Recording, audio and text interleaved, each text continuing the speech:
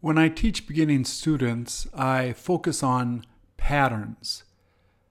I don't focus on vocabulary. I don't pretend to become a glorified dictionary for students. If they need to learn a particular word, they can look it up themselves in a dictionary. What I'm there to do is to show them patterns found in conversations which will help them to express themselves. These are very simple. The beauty of patterns is that they don't change. They remain always the same. And more importantly, they give confidence to the beginning student. They can be confident when they speak, they will sound correct, and they will sound natural. On this side here, I identify the particular feeling that I want to convey. And this briefly is a cheat sheet of how those patterns relate to, for example, how to say thank you. The abbreviations that you'll find here is the verb. Thank you for going. N is a noun. Thank you for the money. Sometimes you will find an adjective.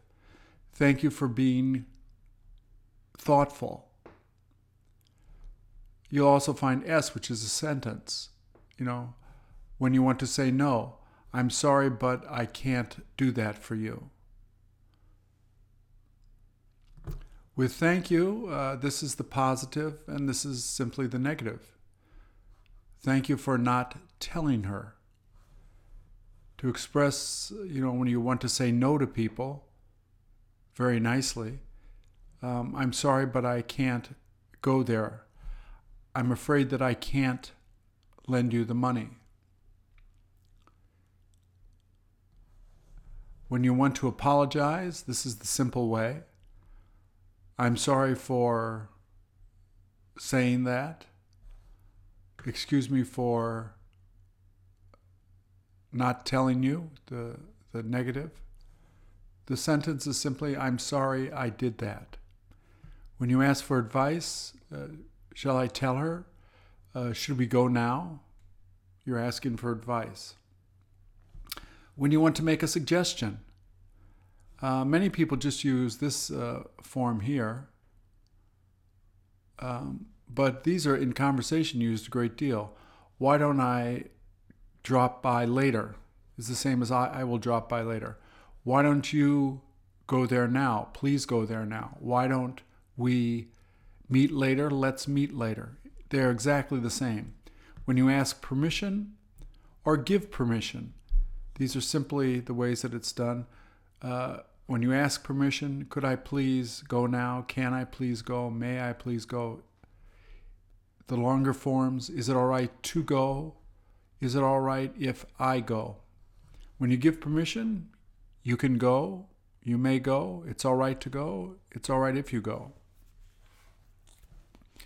When you go to ask a favor to someone, please do it for me. This is a lot more polite. Could you please do it? Would you please do it? Can you please do it? Would you mind going? Do you mind going? Sometimes you have to ask for help. Could you please help me to find it? Would you please help me to finish my homework? Could you please tell me how to go there? And finally, about money. In English, there are many, many ways to ask the price of things. What does it cost to go there? Instead of how much, you can use what. How much does it cost to go? What does it cost to go there? How much is it to go? How much do you charge to go? What do you charge to go? We use charge because many people use charge cards like Visa and MasterCard. So charge has come into the language. So this is a simple sheet that can help to orientate beginning students to patterns which are very commonly used in conversation. You can find these if you go on the website right here to the how-to section. These are YouTube videos with a further explanation of each of the patterns here. How to say thank you, etc. How to ask a favor. These are longer versions of explanations.